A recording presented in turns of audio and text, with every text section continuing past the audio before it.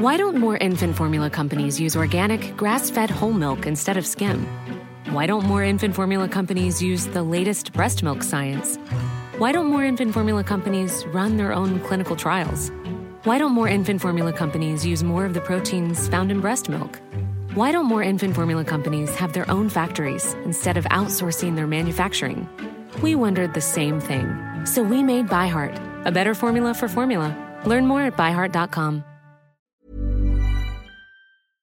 This is the Frey podcast, brought to you by thefrey.com, a place for women who want more from life. This is what I want, this is what I need. If you don't have to go, I can set you free. Are you gonna make a move? Are you gonna come and see? Whatever you wanna do, you know it's cool with me. Hey. Welcome to today's podcast episode.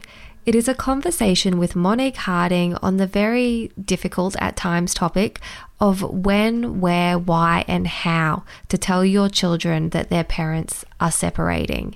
Now, for those of you who cannot relate to this topic at first glance, I really do encourage you to stick with it and have a listen to this episode, because I think it will prove to be a very insightful conversation. And whilst it might not be something that's happening for you right now in your life, the stats tell us that this is something that will happen to someone in your life. And I think it's a really rich conversation. Monique and I talk about the logistics of when it's appropriate to share this news with your children, how to share it to them in a way that makes it, I guess, as digestible as possible, depending on their age, how to do it. We talk about the things to look for in terms of to give you insight as to know whether or not your children are acting in an appropriate way or whether they might need some more support. We talk about the adversity that often comes along with parents separating and the impact that it does have on children. I, of course, know firsthand how difficult and how sensitive and how all-consuming this can be when you are going through this as a family. And I think this conversation will actually be incredibly helpful for so many listeners. I hope that you enjoy this episode. Now, of course, Monique has also contributed towards our Surviving Separation guide, and that is available for you right now. All of the details for that are in our show notes. But for those who don't know Monique is a couple and family therapist and accredited clinical mental health social worker with a modern approach to mental health counselling that draws on a range of evidence-based therapies, including solution-focused, narrative approaches and acceptance and commitment therapy. Her advice on supporting children through a separation or through a divorce may help to make this process significantly less stressful and less overwhelming on the whole family. So as I said, I think this is a really rich and important conversation, and it's going to be a really great resource for anyone who is going through a separation at all. If you happen to know someone who is going through a breakup and they have children involved, please do take the time to either screenshot this episode and send it to them or copy and paste the link, because it's one of those episodes that I wish I had heard several years ago. There are things in this conversation that I think would have made it much easier, not just on me, but most importantly, on the kids. So share this episode around for sure. All right, let's get into my conversation with Monique Harding on when and how to tell your kids. Monique, thank you so much for taking the time out of your day to have this conversation with me. I really appreciate it. Oh, it's so lovely to be here with you again. Always love our chats. I took so much away from our past chats. They really, really impacted me. So I'm excited to hear more of your wisdom, particularly on this really difficult and sometimes sensitive topic of just how to support your kids through a family breakdown, a family breakup, because it's certainly a challenging time for all involved. It is, absolutely. Really difficult time. I think as well you've got the parents and the people navigating the breakup that are grieving and dealing with some big emotions, and then our little people who can sometimes feel like an extension of ourselves, of our hearts, that are also going through their own process. So very natural to be worried about the kids as well as worried about yourself. There are just so many layers. Like, it's one thing to separate when you don't have kids, but as you said, when you do, you're so inherently aware that you're entangled with your kids and that you are changing their reality. And I guess, like, my first question, and it's one that I get asked often, would be, when is it appropriate to tell children that their parents are separating? Yeah, and it's a really good starting question, I think, right? Because often, the boundary between ourselves and our children emotionally is probably one of the closest kind of boundaries that we have, right? Like, as I said before, our kids kind of feel like a bit of an extension of ourselves at times. We feel their emotions almost for them. And so what I see is that sometimes parents will go in a little bit too early with that information. And ideally, we're not sitting down speaking with any children, regardless of age, until we have a bit of a plan as to what next steps are going to look like. Some people listening might be thinking, but what about teenagers? They're nearly adults. Well, they are and they aren't. Like, the teenage brain is actually going through a very similar process to the toddler brain. And I think we forget that because physically we're kind of looking at nearly adults. Emotionally, we're often looking at toddlers that need a lot of scaffolding, a lot of predictability, and a lot of emotional support. So until you have that plan as to where's mum going, where's dad going, what's this going to look like moving forward, doesn't need to be all figured out, but a basic structure, then don't involve the kids. Yeah, that makes so much sense. I guess that impulse to want to tell your children quickly because of that enmeshment. It's like, oh, I need to tell them, I need to get this over with. But it makes sense to wait until you have a plan. And just recently, one of my boys said to me, oh, one of my friends at school said his parents might be separating. And I thought, what a hard place for a kid to be in, to know, maybe mum and dad are separating, maybe they're not. So that makes perfect sense to wait until you've actually fully made the decision and then you have a plan. And I imagine that plan includes knowing which parent's going to move out, when they're going to move out, what sort of changes are going to happen for your kids. Are there other things that you should know before you tell your kids? I think it's really just about having that basic structure, right? Like, let's just keep it really simple, because the main couple of things that kids really need during that time is to feel seen. So to feel like their emotions matter, that they're being taken into consideration throughout of all of this, and to also have that decent amount of structure, of support, of containment, which is ideally provided to them by their parents. So by no means do you need to have, the next year, 6 months even, figured out, but it might be that mum's going to go and live at X place for a little while, or mum's even going to start to look for a new place to live, and that will likely happen in X amount of time. I think sometimes it's really helpful to ask yourself as well around, why are you feeling the need to tell your kids early if you haven't got those things figured out? Like, what's the drive behind that? Is it because of that emotional enmeshment? Or is it the case that perhaps, your kids are actually starting to ask questions? I think that's the more common situation, right? Is that perhaps there's been like a bit of conflict within the house. Kids are like little barometers. They pick up on everything. They know. Of course. It's also very common that children will kind of present to therapy, and then it becomes like a family therapy type situation, because, when you're child-centered and you're working with the child, you very quickly pick up on if, perhaps some of these symptoms that the child is displaying are functional because they're bringing the parents together, and that perhaps there's been a disconnect there. Yes, and that is something that I certainly experienced in my own family separation. One of my boys, and we can get into, of course, what to expect and what acting out looks like, but one of my boys was acting out in such a dramatic, I don't know if dramatic's the right term, but such a dark way, like sharing really dark thoughts. And I mean, he was saying things like, I would rather kill myself than go to dad's. Like he was, and it wasn't about at that point at all. Like it wasn't at all to do with him not wanting to spend time with his dad because they were great.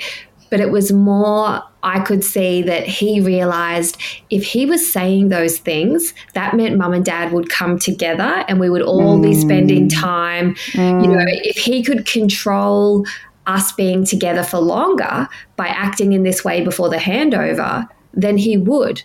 And so very quickly I realized, I hear what he's saying and it's dark and it's scary, but I think he's trying to meet the need of having mum and dad in the same room more. Yeah. So it was like, how can we give him that without the darkness, you know? And that was kind of the way that we navigated it, and it made a big difference.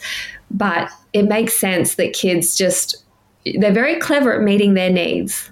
So clever. Like it's amazing the presentations that I've seen, like a little bit more historic now. I haven't worked in the child and youth mental health space for probably close to 7 years, but still within the family therapy space, you know, you see a lot of children coming into that context, of course, and the presentations that you get within children are just remarkable, like eating disorders, depression, suicidal thoughts, acting out behaviors.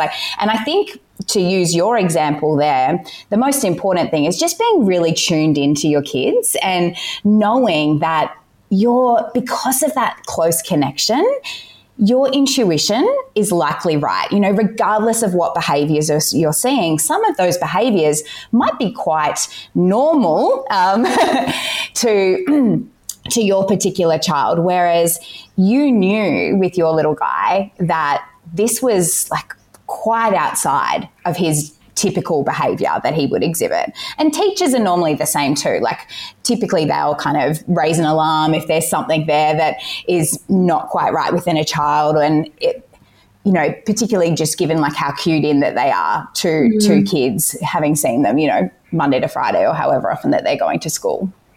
Yeah.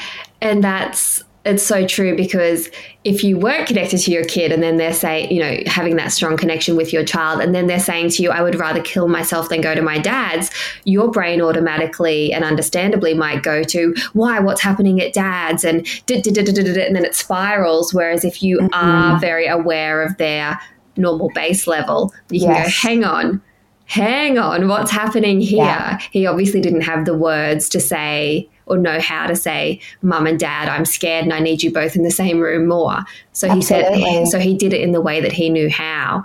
But just to backtrack a little, when we do have that plan and we're feeling ready to tell our kids, how do you suggest people do it? Is it, you know, best to do it at home? Is it best to do it together? Like how should we deliver that news to our children? Well, there's no like specific right or wrong way, right? Which I think for some people will be quite relieving. For others will create a lot of anxiety because they want like step by step. Yeah. Give me the script. Yes. So just normalizing that. But we do know from lots of research in this area now that there are a few things that tend to support kids really well through this process in terms of delivering that message. And that is that you tell them together. You know, this isn't one conversation happens with mum, one conversation happens with dad, which can sometimes be tempting, particularly if there is, you know, animosity, conflict, resentment between the couple. So important to be able to put that aside and go, okay, this is actually almost our first step in our co-parenting relationship. So we tell them together. The other important thing is to keep it really short. This shouldn't be a 2-hour conversation. Like, this should literally be covering off a few of those main points. Some big feelings are going to come up for you. These are our next steps forward.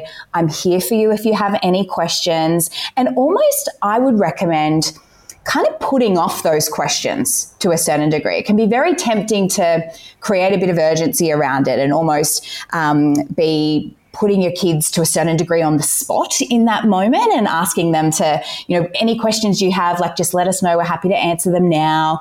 And sometimes then what you find is that almost that opportunity for your kids to ask questions again is never provided. And then I'll see them in therapy, 6 months later, and they're like, oh, well, that was all really confusing and I'm not quite sure how I feel about that. And this wasn't communicated to me. And I'm just feeling like you can see the anxiety is increasing within the child. So I think that's the really important piece too, is to almost contain that conversation and have a transition out of it too. Like, what's going to happen after the chat? We often don't think about those things. We focus so much on what we're going to say, how we're going to say it. But then what about post-chat? Like, where's mum going then? Where's dad going? What are you going to do with the kids? Ideally, it would be within a familiar environment to the child or children. We don't want to be going out to a cafe or to Dreamworld or to some environment that's external, that's stimulating. Like, this should be within a place that feels safe, that's comfortable, that's familiar for them. And in terms of that next steps following on, know your child, right? Like, so is your child a person that would benefit from having a little bit of solo time after that? Or would they need maybe some support from either one of the parents or a loved one to just kind of be with them? The other thing I would recommend in terms of that kind of post follow-up would be actually scheduling in a time for that, not just saying, come to me with any questions, happy to chat. Like, that's a very adult thing to do, isn't it? Like, put it back on you to come to me. But almost, we'll chat about this again on Wednesday evening.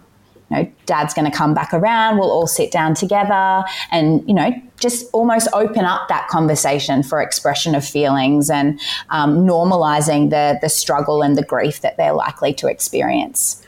I love that idea of letting them know it's going to be a series of conversations and that, that there is going to be a time and a place very soon when we're going to talk about it again. I wonder if that, I wish that I had done that, because I wonder if that would have helped in my situation where I felt like it was just a never-ending conversation for one of the boys. It was just this thread that he couldn't let go. Like, we had to continually go over the same ground. And I found it really hard to know, is this helpful or is this making it worse? And so I love that piece of advice about have the conversation, but tell your kids, in an age-appropriate way, we're going to have another conversation about this. I'm going to check in with you. I think that's such a helpful concept. Yeah, and I think it also, as you were speaking, what came up for me there that is also really helpful is in that almost bringing in your system and your community too. So letting the children or teenagers, young people know who else you have either told or ideally who you plan to tell, so that they don't feel like they're the last ones to have figured out. So perhaps it is that you plan to inform their teacher, or maybe they have a coach, or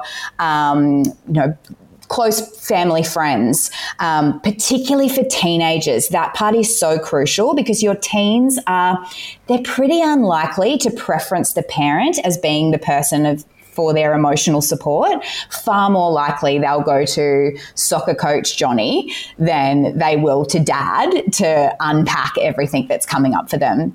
And, having that mentor, other person that's external to the family, just to keep a bit of an eye on them, check in on them from time to time, is really supportive.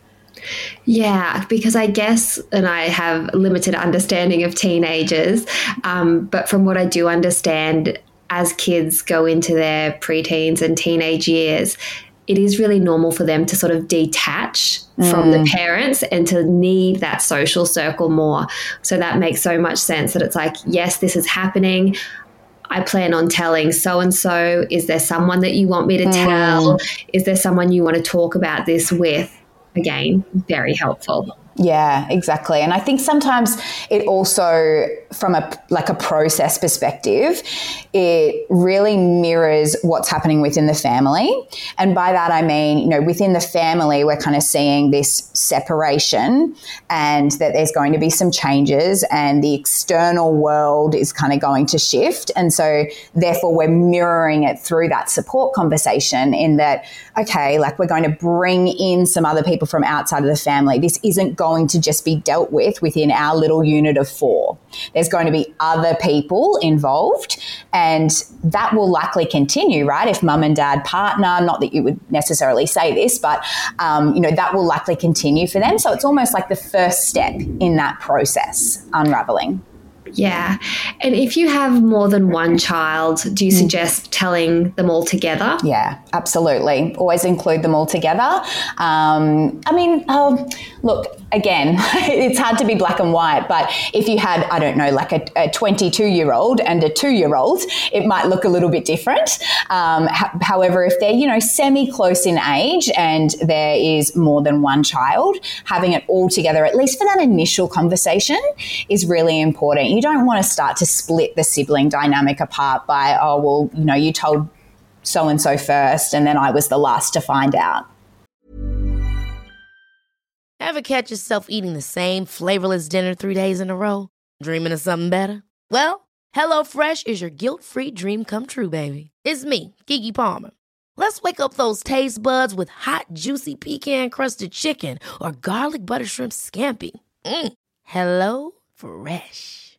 Stop dreaming of all the delicious possibilities and dig in at HelloFresh.com. Let's get this dinner party started.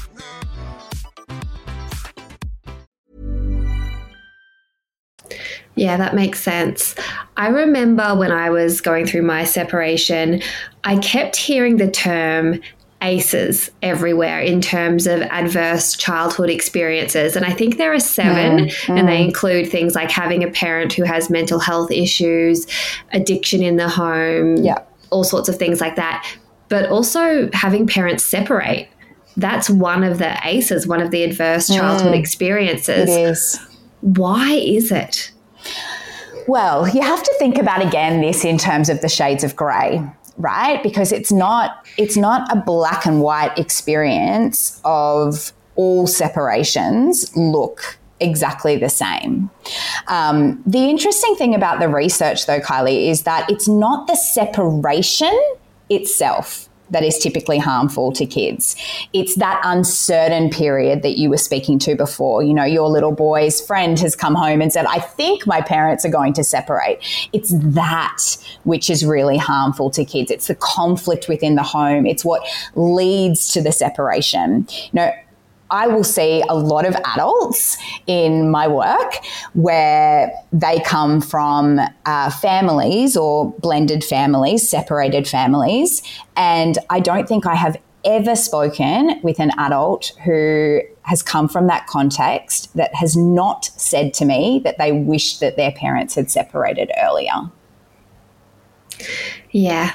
And again, it makes so much sense because the separation is one thing, but it's the shitstorm around it. Yeah. Back and forth, like it not being clear, not having these kind of conversations like we spoke to today. All of that is incredibly unsettling and can be traumatic for a child. Yeah. And I guess also in terms of things that can be traumatizing for kids and upsetting, that obviously has to include the way parents speak about the other parent in front of their kids. Something I remember reading or learning early on was that it's so important that I always try my best, and I'm not perfect. That's for sure. But I do try my best to always speak really positively and really highly of their father, because and please correct me if I'm wrong, because it might be something I've picked up along the way and you're like, oh, that's not right. But I remember hearing or reading somewhere that, you know, for a child, they identify as half mum, half dad. And so if mum is dragging dad and talking badly, that brings up a whole lot of inner turmoil or inner conflict surrounding their loyalty and their feelings about not only the other parent, but their feelings about themselves as well. Absolutely. Yeah. And look, there's a theory around that. And then there's also, I guess, a developmental psychology lens where, you know, your child will identify more with the same gendered parents at times. And so, you know, if you have two boys, there will be times where they will identify more potentially with their father. And so then if you're then speaking about dad in a really negative way, depending on the developmental stage, a couple of different things can happen. Number one, you're right, they can internalize it as being, well, I'm bad. If dad's bad, I'm bad. Or they can get to the point where, you know, they're identifying more with dad. And so then they're rejecting of mum. And they pull away, and then we see cutoffs and distance within families with children from a really early age. When that's happening, it's usually because of what you're speaking to now, right? Like it's a bit different in the teenage years, but for primary school age kids, if we're seeing them not having a relationship with mum or dad, it can be because of that parent dynamic, because the parent dynamic makes it so hard for the children to stay attached to both. Yeah. And something as simple, again, probably I've read this somewhere, but along the lines of like the simplicity of being mindful of your language, because often when parents split, all of a sudden it becomes your father, not daddy. You know, like the language is like, your father will pick you up at this time, or your father said, and then it's like making the child responsible for that person. And that's a new experience, because when you're in a happy relationship, lightheartedly, you might occasionally say like, oh, your father did X, Y, Z. But for the most part, you'll speak in affectionate terms. And so that's something that I've tried to do. And it's really challenging when there's conflict going on in other areas. But I've always tried with the boys to be like, oh, you're off to daddy's. Like to keep using that warm language, even though I might not feel that warmth inside of me, to be mindful of that's still their special person. And so rather than using language that is like, oh, well, now you get ownership of him because I'm not happy with him, trying to just remember the way that I would talk about him, refer to him when things were really good. I think that is such a small and impactful strategy, tool, thing to practice with your kids, now that you mention that. And I think just for anyone listening, navigating this at the moment, it doesn't have to be that you speak about dad now or mum in a overly positive way either, right? Like it's not about you talking with your boys about how much you love dad. Like that then would be too far the opposite extreme, which might then get them thinking, oh, they're going to get back together. Like mum loves this guy. Whereas it's exactly what you spoke to before about mum's happy that you're going to daddy's. Mum knows you will have fun at daddy's. Like, let's not make dad's house this taboo, or as you said, something that they're responsible for, that you're not interested in, that you're kind of splitting their life between these two hugely influential home environments. It would almost be like likened to you never asking or speaking about anything to do with their school. Yes. What would that be like for a child? It would be so odd. It's so true. And that's one of the things. And again, there's lots of things I've gotten wrong. I could do a whole podcast on everything I've gotten wrong. But one thing I've always tried to do is be like, what did you do at daddy's? Like, you know, I want to hear about what you did, but not in the way of like, I want a full-blown report. Like I'm not interested in gaining information from them, which I think some parents would fall into the habit of being like, tell me, like not at all, but just knowing that they can share their experiences with me. Did you go to the beach? Did you have fun? And that's not going to hurt me. Like I don't want them to ever think they can't tell me something because they're trying to manage my emotions. Yeah. And I think it's so interesting you say that, because I've had so many conversations with primarily women navigating these situations. They always say to me, I definitely ask, Monique. And I say, okay, well, how do you ask? And then they're like, oh, because, I ask the question, but it's more of an interrogation. And then when they tell me, it's like, and what about when they share with you what they did? What happens then? Oh, well, they've told me then, and that's enough. And often they're, so worked up by perhaps what's happened there. So then that's actually not out of a place of curiosity, isn't it? So I think sometimes we need to think about it in a different way. It's actually not about dad and what was happening at dad's. It's about you being involved and being part of all parts of your child's life and world. Yeah.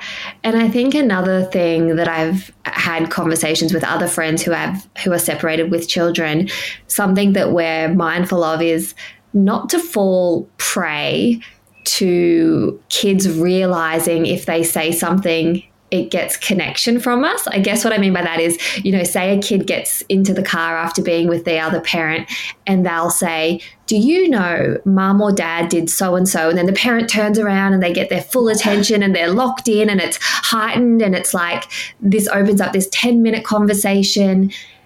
A kid will then, back to what we said at the start of our conversation, often go, that was a great way to connect. That got mum or dad's full attention. So I'm going to keep doing that.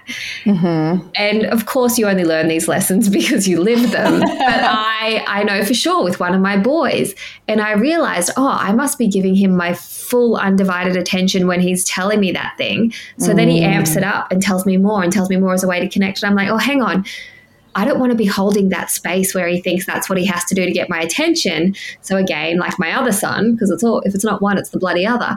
But like my other son, going, he wants more attention and more connection from me. I'm going to give that to him by focusing on the fantasy books that he's reading and the series that he's interested in and the games and all of that, because I don't want that to be the glue. Yeah, absolutely. And aren't kids remarkable? Clever. I mean, we're not going to say manipulative, but we're going to say clever. Very clever. What a beautiful way to put it. In terms of like red flags for if our kids aren't coping, what are we on the lookout for? I think any remarkable changes in behavior or emotional expression. If you typically had a child that could express their feelings quite well to you, was coming to you, talking with you, and you were starting to see a shift in that and perhaps them withdrawing a little bit more, that would be something to be curious about, as is, the behavioural changes. I think an important thing to remember there, though, is that, it's not that any change in behaviour is a sign that your child is struggling. Some of those shifts can actually just be normal expressions of grief for young people. We don't tend to have as many words or as sophisticated ability to express our emotions when we are pre-18 for females, pre-25 for males, because that's the age that the brain kind of finalises its core development. So keeping in mind that too, like this could just be a bit of an expression of initial grief. So we'd be looking for a pattern here. It wouldn't be, they have a bad day at school, they're not coping. This is a big adjustment in a child's world, and sometimes it is just important to remember that you might be, and just keep in mind, I guess, you will be much further down that adjustment process than what your kids will be. You likely had some doubts about the relationship, about the marriage, maybe years, if not months, earlier. Whereas your child, they might have been clued in a bit to things not being that great with mum and dad. If they're a younger child, potentially not. And so the moment that you tell them could be the start of almost their grief process, where they start to go into shock, and then that can continue in waves for a good couple of years following. Like the first year is typically the hardest, that year of first. We're navigating first blended family Christmas, first blended family birthdays, Mother's Day, Father's Day, all the things. So I really think that for that, point there, that question that you raise around red flags, it's more about you trusting your own intuition and looking for the patterns, not jumping too quickly, perhaps gathering some information from those key support people around. What are they noticing? Doing a bit more of like a holistic assessment, because of course during this time, your emotions are going to be amplified as well. And sometimes we become quite reactive when we're in that state. And it is appropriate for our kids to feel sad, to feel low, to have those moments where perhaps they don't act in line with their normal character. Like, that's appropriate. 100%. Right? Yeah. Yes. Because children don't sit down, typically children don't sit down and unpack emotions, big feelings, transitions, adjustment periods in the same way that adults do. I mean, heck, like most adults don't do it in that kind of way either, right? It takes a lot of awareness and insight to be able to express your feelings and process them and navigate them. So behavior is typically a way that children work through big things. And that's where they need you even more, though, to story that for them. Sometimes parents can feel wary of speaking to those more difficult emotions, normalizing them, saying things like, it's very normal for you to feel really sad, to have lots of questions, to get angry about this, because they worry in them speaking to them out loud that it's almost like imprinting them onto the child. I just really want to dismantle that myth. That's not the case. Like, children need you to name it to tame it. They need that storying of their internal worlds for regulation before they're actually able to do that for themselves. Yes. So saying to your child, it's okay if you feel angry. I understand you're confused. I understand you're sad. I was about to say, I'm sad too. Is it appropriate to also talk about your own sadness with your kids, or is that not appropriate? Absolutely. It's appropriate, right? Like, that's us modeling like healthy emotion, right? Like, otherwise you would never question, is it okay for me to tell my child if I'm happy? Yeah. Right? Is it okay for me to display joy? Is it okay if I laugh? I think this is like a societal conditioning that we have around the more difficult emotions. Like, even we talk about them, right, as like positive and negative. There's no such thing as positive and negative emotions. They're all just feelings. They're all just emotion. It's that we've labeled them in that way because there are certain emotions that are far more comfortable than other ones. So the more you can normalize that with them throughout this process, the better. Yes. I mean, my kids have certainly seen me cry. They've seen me be upset. I've said to them, this is hard because of these reasons in different ways, breaking it down. Or, you know what, I felt lonely at times too. Like, I've definitely had those conversations with the kids, but then sometimes I'll feel guilty that they're exposed to that. And I guess that's the societal conditioning.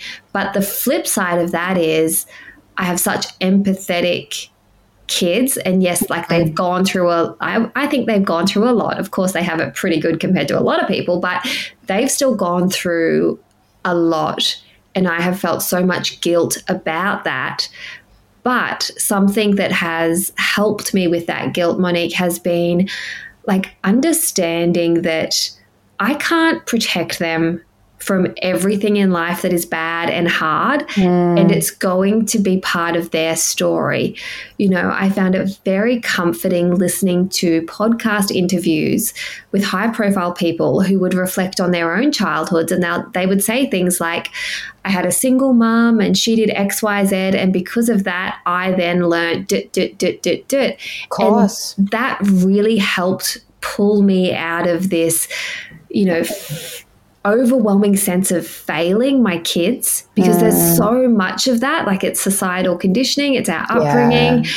Like, even talking about it now, I get emotional because that was without doubt the hardest part of my separation, was the guilt of like, fuck, what is it doing to these kids, And so I just wanted to speak to that, because for anyone listening, if you feel that guilt, that's okay. Like, I felt that too, but also just understanding like everything your kid goes through, everything your child experiences does go towards the person that they're going to be, you know, and just because they go through something hard, it doesn't mean that they're ruined. It just means that they're going to develop a belief system based off some of those experiences.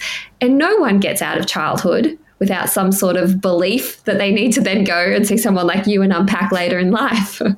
Absolutely. And I think just even, you know, hearing your story, that just further reinforces how important it is for the parent to have their own separate support, isn't it? Like, for you to be able to have someone there who's supporting you, coaching you, you know, mentoring you through this, to separate that guilt away from the children, you know, as much as possible, and to support you to navigate that.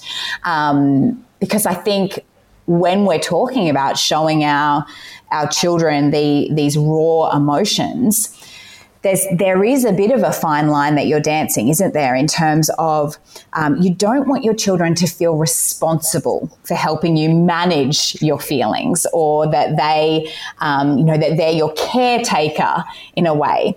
And I think that's where show them the emotion, and make sure that you reassure them that you are getting that support, or that you have resilience within you to get through hard times. It just that statement at the end, that containment statement, is so important in these situations. And that's when that isn't present. That's often then when we see children grow up into adults who kind of mirror the child of a parent with a mental illness, the cop-me kind of profile, where they're very parentified, where they kind of become the caretaker, very self-sacrificial in their life, lots of people-pleasing tendencies, which of course we can all, you know, go and work with someone and override.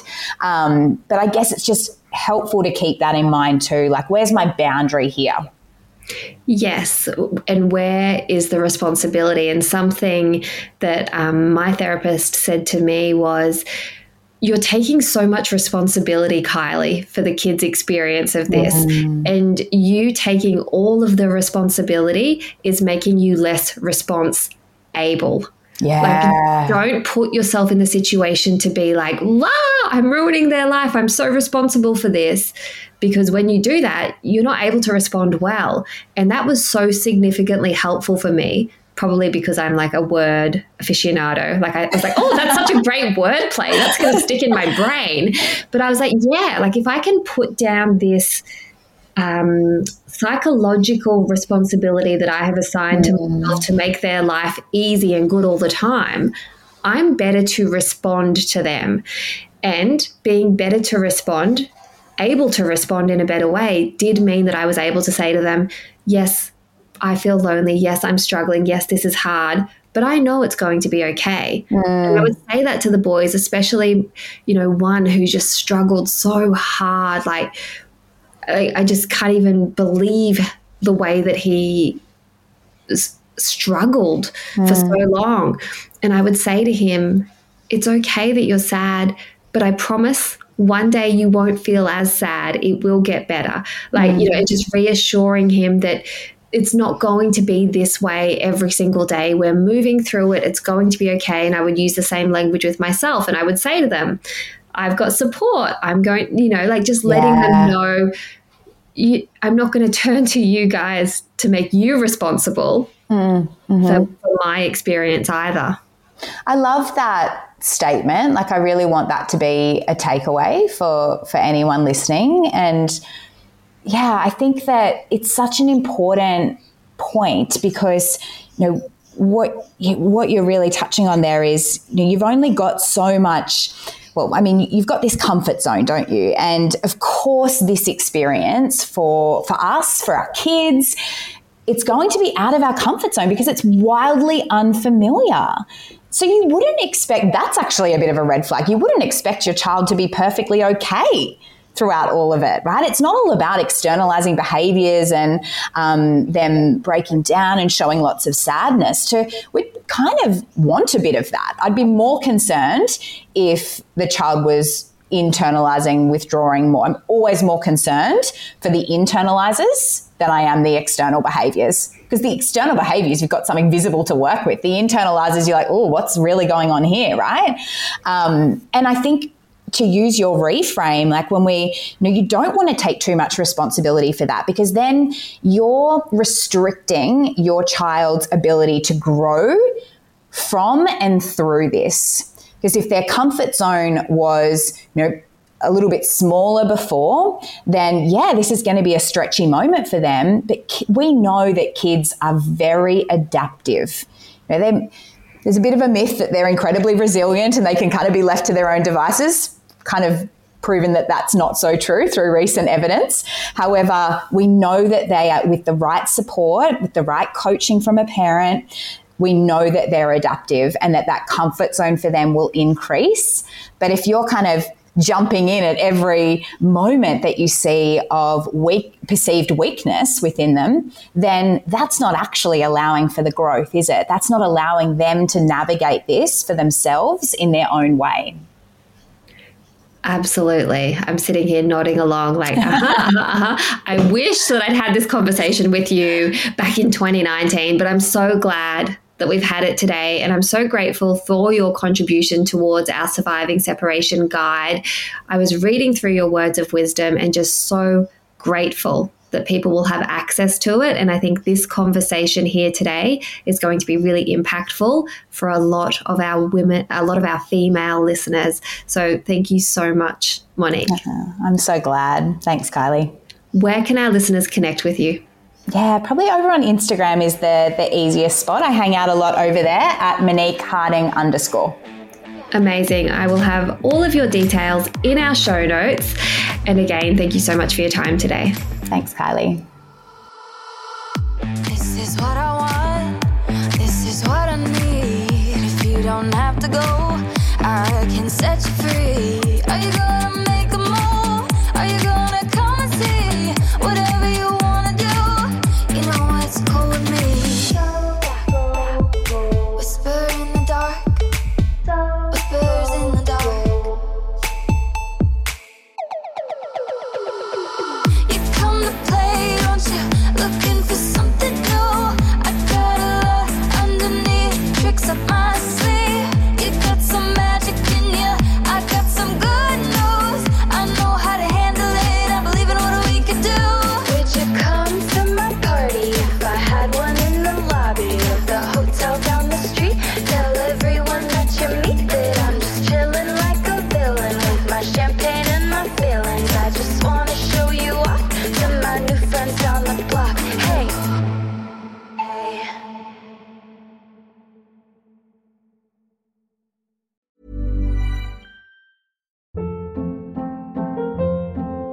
Hold up. What was that? Boring. No flavor. That was as bad as those leftovers you ate all week. Keke Palmer here. And it's time to say hello to something fresh and guilt-free. Hello Fresh. Jazz up dinner with pecan-crusted chicken or garlic butter shrimp scampi. Now that's music to my mouth. Hello Fresh. Let's get this dinner party started. Discover all the delicious possibilities at HelloFresh.com.